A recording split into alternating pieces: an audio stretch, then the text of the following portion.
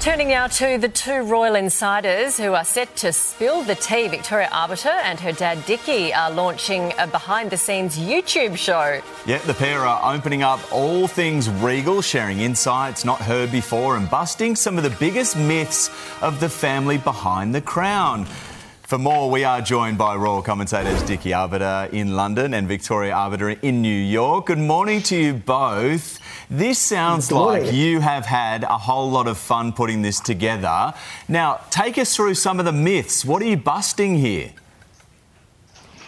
Well, I'm going to jump in then just on this one. But I think one of the biggest for me, and it's been one that's been perpetuated by the Crown time and time again, is the suggestion that the Queen forbid Princess Margaret, her younger sister, from marrying Peter Townsend, and that from that, Princess Margaret led a terribly miserable existence. Now, yes, Princess Margaret did have her challenges, but in the early 2000s, the National Archives released papers that showed actually the Queen went out of her way to make that marriage work. She worked with Anthony Eden. It was Margaret that said no. And another one, which then, Dad can speak to more, is this idea that Princess Diana was given no help behind the scenes when she first married into the royal family. Certainly, I think the royals could have done more. But in terms of that early training, he was one of the journalists that gave Diana her very first media training. And so those are the types of things we want to be able to talk about. That is knowledge that comes from living it, experiencing it, and certainly in Dad's case, being there for some of the most pivotal moments in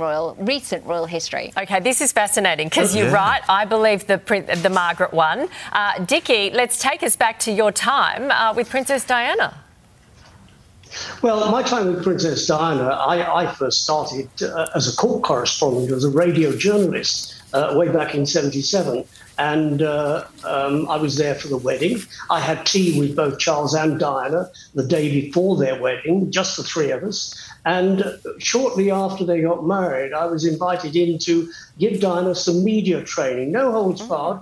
We were left completely alone, and I was able to ask her all sorts of questions and steer her in the way to answer them. Now, a myth that I really want to dispel is this whole business of the Queen and late Prince Philip didn't like her. They adored her. They went out of their way to help her. And she adored them too. She would call Prince Philip Papa. She would call the Queen, Your Majesty.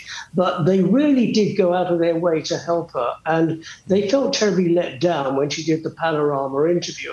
But, let's forget about this whole business that she never got help. She got a lot of help. She got help from me. She got help from courtiers. She got help. Sometimes they don't want to take it, but most of the time she did. Wow. It's amazing. And obviously between the two of you and those conversations that no doubt you have had behind closed doors and now that we get to listen into, it's quite exciting and great to hear. Thanks for joining us. Can't wait to watch. Thank you. Thank you.